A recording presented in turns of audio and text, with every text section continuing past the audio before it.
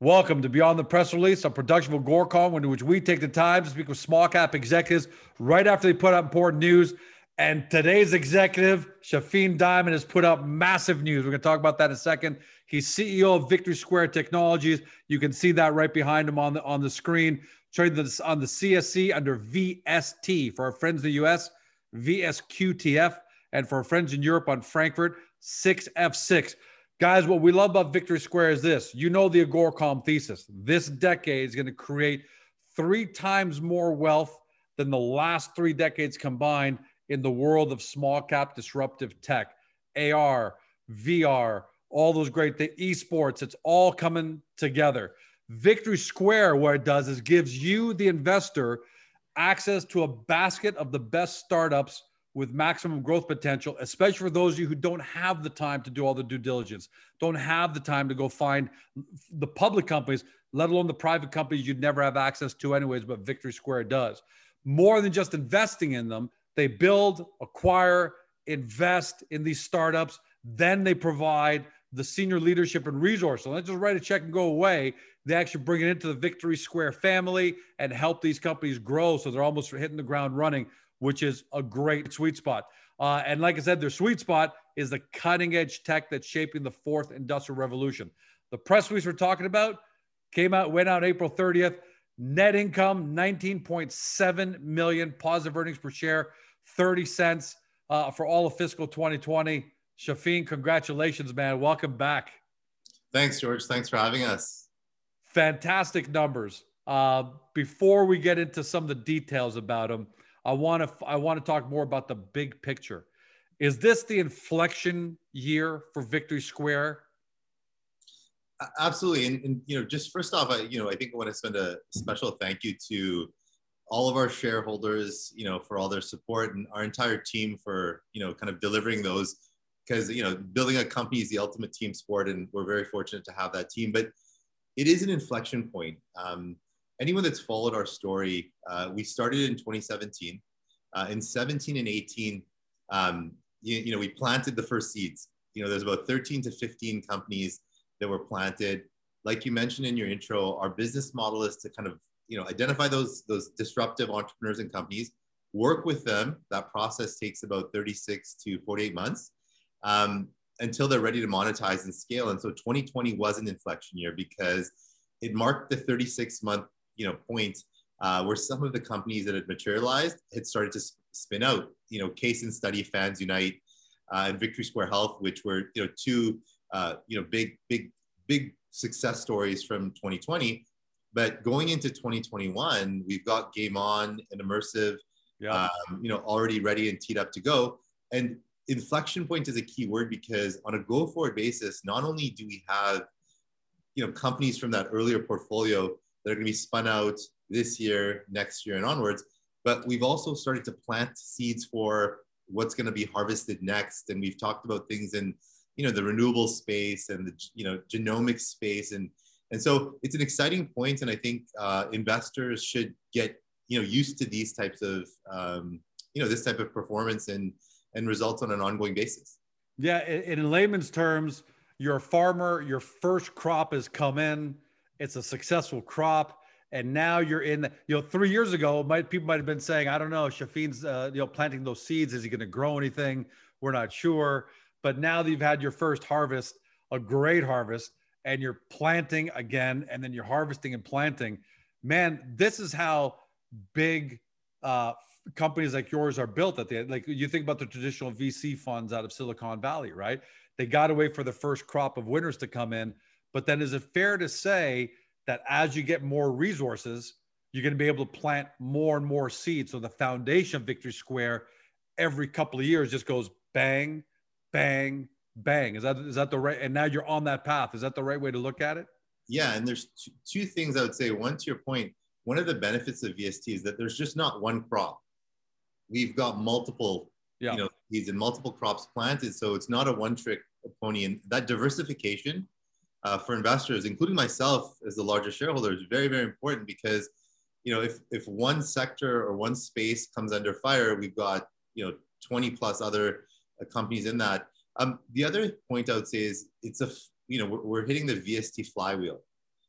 So those, the past 36 months, like you said, was building the foundation, building the infrastructure, building the ecosystem, building a brand in the market for investors. And now that flywheel is starting to kick in, and it started in 2020, where you'll start to see this bang, bang, bang, bang expansion of the business model and the results. And one other thing to note too is, as these first companies get spun out and unlock value, a couple of things happen. One, that value, and let's say VST selling off a position at a significantly higher valuation in some of those portfolio companies, we can reinvest to compound that growth, self-fund the business on an ongoing basis.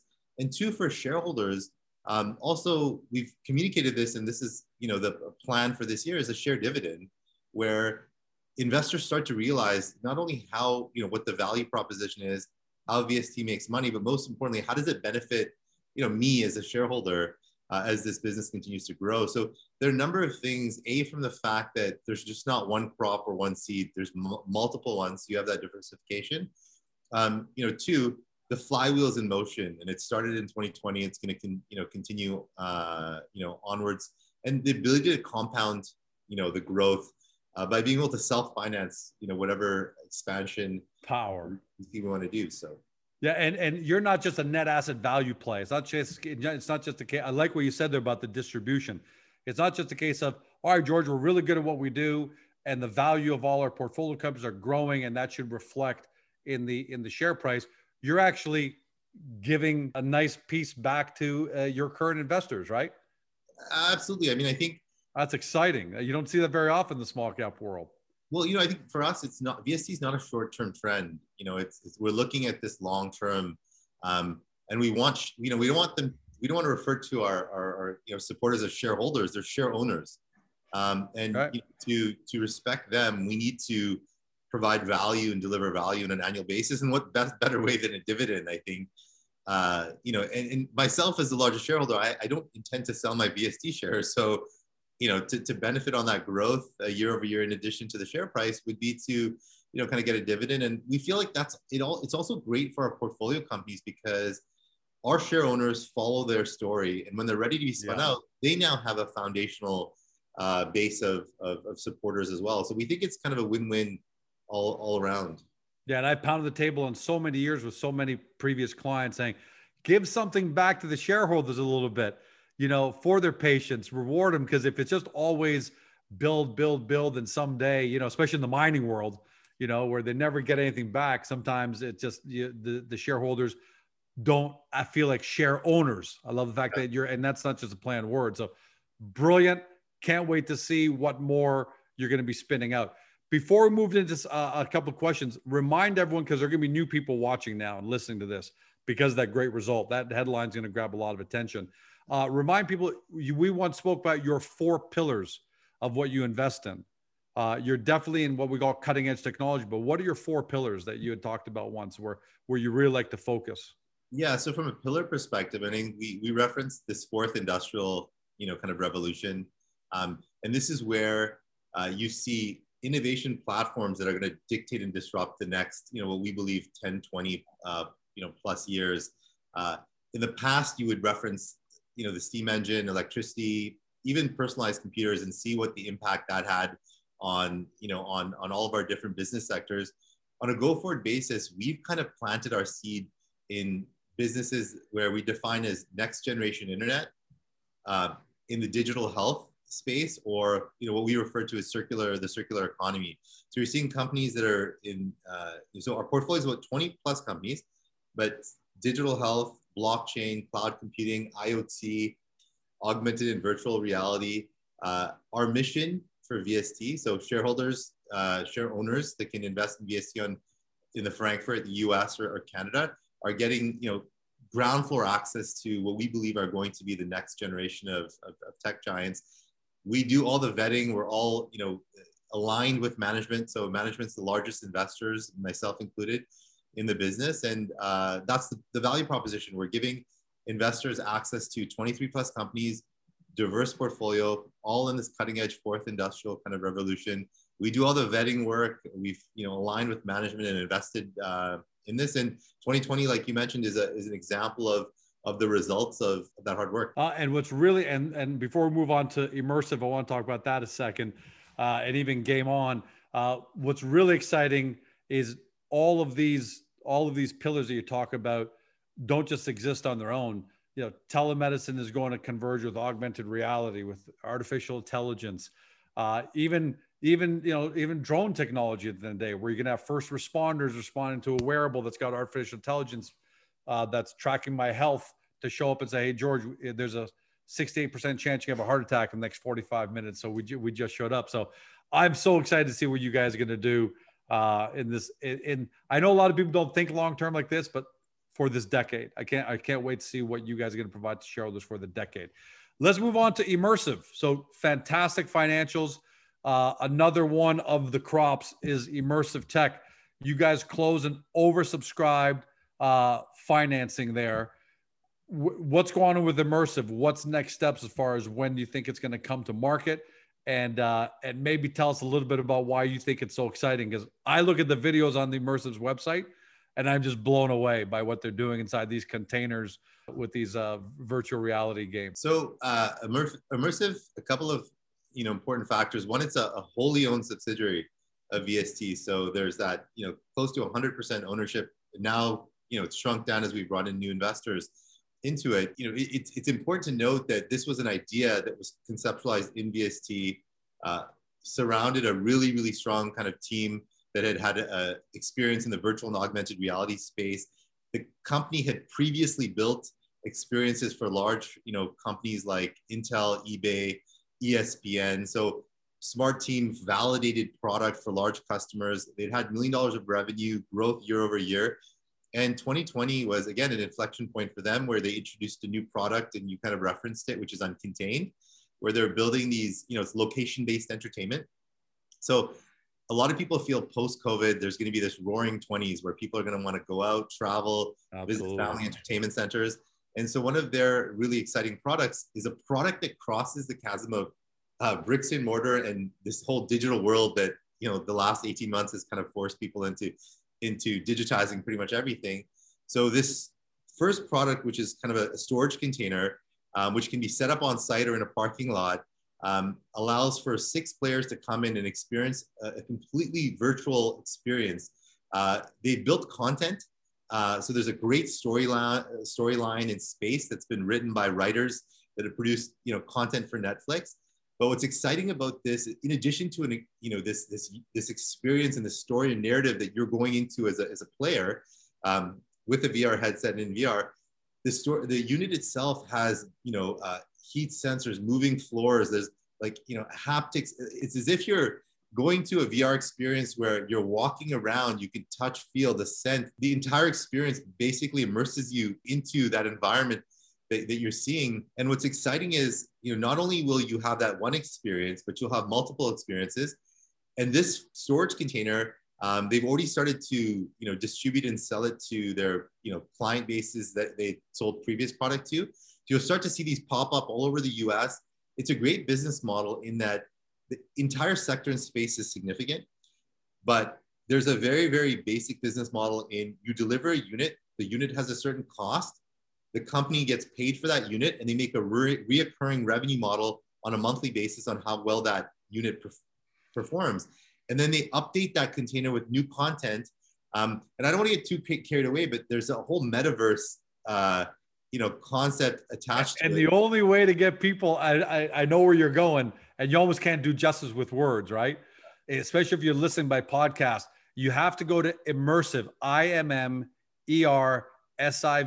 tech, immersivetech.co to visually see what Shafeen's referring to, because it just won't do it justice, right? So no matter how much you and I talk about it, but I see it. And let me tell you how excited it makes me. I've already started thinking about who do I know that runs real world operations and has a parking lot that isn't being used enough where we can drop these around Toronto, right? Yeah. That's how powerful I think this is. When's it going public? So they should be listed, I think, July-ish of this year. So I know the process has already started. Like you mentioned, they closed that they wanted to do a small kind of pre-public round. There was a bit of demand, so they kind of, took a bit, some more money in, but July would be the listing date. But yeah, exciting. Check out the URL, check out the video. Like, I think, George, like you said, I think people will see, it'll do more justice than yeah, you have to see it, guys. You absolutely have to see it.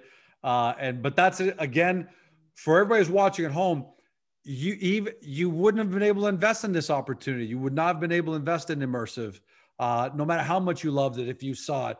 But when you invest in Victory Square, when you're a Victory Square share owner, right, you get to grow with Victory Square and Immersive and those kind of investments, which I think is fantastic. Another one, you put out news about an LOI to invest in a renewable energy company, Stardust Solar. Yeah. Now, devil's advocate, solar seems like a pretty crowded space. So what makes Stardust so unique, so different? So there are a couple of interesting things about Stardust. One, the founder of Stardust was a founder that VST had worked with in the past, Mark Tadros, and had success with in the fantasy sports space. So really positive experience first go around. So we know whom we're working with, and we know what the capabilities of this founder are. But like you said, the space is, there's definitely a lot of players going into that. But again, we look 10, 20 years out. Renewables is not going away. We're in the first inning. It's going to continue to grow. What's interesting about what Stardust has built is that they've built an ecosystem. We like these ecosystem type businesses. So by ecosystem, they've got training schools on both the west and east coast of Canada. So they've trained over 2,000 solar installation professionals in Canada alone. So what that does is that allows us to have access to the next generation of solar installers based throughout Canada. The second step is all of those installers or solar professionals that come through their schools source product from them. So now they're also selling product to built-in customer base. Yeah, so there's a revenue and margin model on both of those two elements. The third is all of those people that go through can franchise, have a buy into a Stardust franchise, which they've already started to do, around Canada, which is another business model there.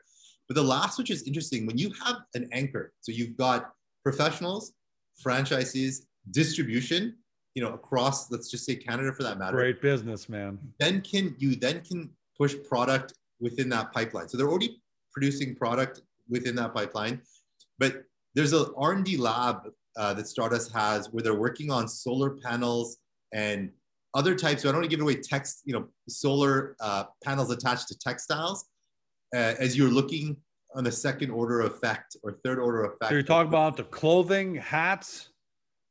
Clothing, hats. They're I don't want to give it away because there's some really, really interesting projects, which was what we really were interested in when we looked at that venture.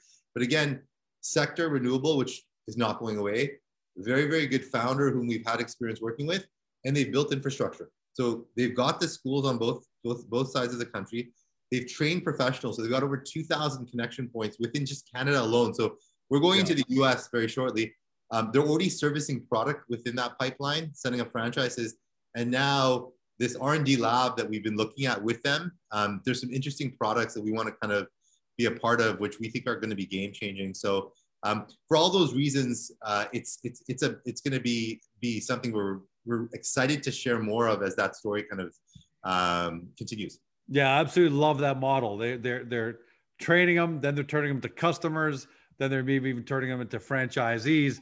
It's just a fantastic, I'm almost jealous of that business model. I think that's a fantastic business model. The one thing to note too is in each of our businesses, there's a steady stream of revenue. Yes, we're shooting for the moon. Yes, we're trying to be very disruptive and be game changers. But when you have an anchor that generates cash flow and revenue on a quarterly basis, that allows you to be more aggressive on that side. So it's a really key element to the business as opposed to being in a business where the business itself can't self-finance growth or R&D development. So there are some interesting things that were very attractive on that business, from a go forward basis, in that it generates cash flow, positive cash flow. Last question for you. technology is moving faster than ever now. And though that's just what we see, what we know. AI is moving fast. Virtual reality is moving fast. AR, renewable. But that also means that there are new industries that are moving fast that we've never even heard of. NFTs 6-7 months ago was the domain of a very small, tiny percentage of the world who knew it, and now they've exploded. And there are so many things going on in decentralized finance and blockchain.